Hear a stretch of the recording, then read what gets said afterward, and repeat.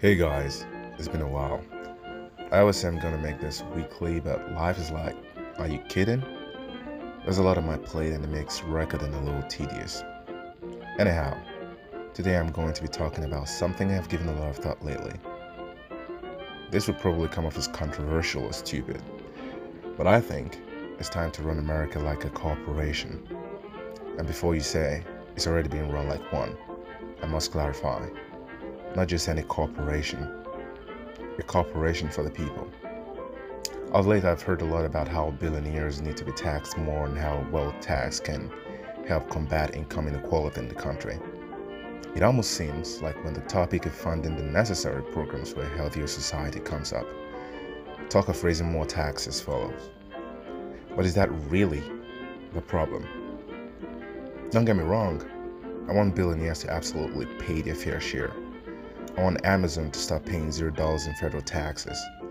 But let's imagine for a second that Jeff Bezos, Elon Musk, Zuckerberg, these billionaires, let's imagine for a second that they surrendered all their wealth to the federal government. Will the country change for the better? Will wages start to turn upwards? Will there be more money to construct shelters for the homeless? Will disability benefits become less means-tested? Will our infrastructure finally receive the attention it desperately needs? I don't think so. Because our priorities, or to put it better, our government's priorities are not a reflection of the people's desires. The evidence is in what the government spends the most money on and what it spends the least on. The biggest beneficiary of government waste is the military. A lot of people have a lot of things to say about our outrageous military budget. Personally, I wonder why we need to splurge $700 billion a year on the military in peace times. A couple decades ago, the prevalent idea among civilized nations was that in peacetime, spending on the military was cut back and domestic spending was boosted. That made a lot of sense. Today, decision makers in Washington think it's a great idea for a country not at war to spend about 53% of its discretionary budget on the military. I'm not making this up. The National Priorities Project reported this in a 2020 article. Compare the military budget with the 5 or so percent we allocate to education and science. My personal opinion on the military budget is that it would make sense if we were spending that money on giant robots and laser cannons. Far from that, the Pentagon spent some of that money on 3D printed toilet seats that cost $14,000, a gas station in the middle of the Afghan desert that cost $40 million to build, among other absurdities. Most amusing, which is a military plane that doesn't fly. I'm not making this up, you can look it all up. Now throw in the 800 or so billion we wasted trying to pacify Afghanistan and the splurge on the military becomes even more infuriating. Historians are going to call it a defeat, although John Bolton begs to differ. He says we just left. Classic American way of saying we lost. Military budgets aside, we spend money on a lot of other unnecessary stuff. There is a quite lengthy list of some of this on heritage.org. The title of the article is 50 Examples of Government Waste. Our government spends 20 or so billion in maintaining old government buildings. And there's that 3 billion that went to resanding beaches, the sand washed back into the ocean not long after. Hundreds of thousands of dollars are spent supplying congressional offices with popcorn machines and plasma televisions. We subsidize corrupt countries. The true beneficiaries of our foreign aid are most times not the intended target. To make a tall story short, American taxpayers are subsidizing a lot of nonsense. What do we get in return? You would think, with the amount of taxes we pay to the federal government, we get a lot in return. Not exactly. I mean, look at us. Our infrastructure is crumbling, the cost of healthcare is outrageous, graduates are bogged down with outrageous college debts, the cost of renting and buying a home continues to soar as zoning laws become stricter, and BlackRock swoops down on homes, outbidding normal renters, no thanks to lack of government regulation. Our welfare system has become increasingly dysfunctional. The country is not working for a lot of people even as we continue to pay federal and local and sales taxes.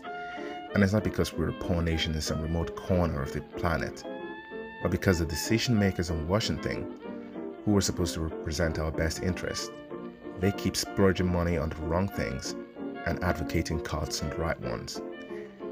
And this is simply why I think America needs to be run like a corporation. You probably think I'm crazy. Why does it have to be a corporation? Well, let me put things into perspective. What is a corporation? It's a business structure put together by shareholders for the purpose of profit and run by a board of directors. A corporation, in many ways, is like a society. A society is, after all, an aggregation of individuals that come together to mutually benefit from the diversity in skills and the protection numbers afford. The aim of a society is to make life easier for most, if not all, its members. A board of directors run many corporations, and their most important task is to protect the assets of their shareholders and assure a decent, if not extravagant, return on their investments. The board of directors don't run a corporation to benefit other corporations or waste money on frivolous stuff. Everything the board does is to benefit the shareholders. And if a member of the board or even the chief executive officer becomes derelict in their duty at some point, they are let go. The same logic follows for society, or it should. Governments are entities created for the singular purpose of serving the people's best interests. In this regard, it is no different from a board of directors. And if we interject ourselves in the corporate setting, then our citizens will be the shareholders, and our taxes, our investment.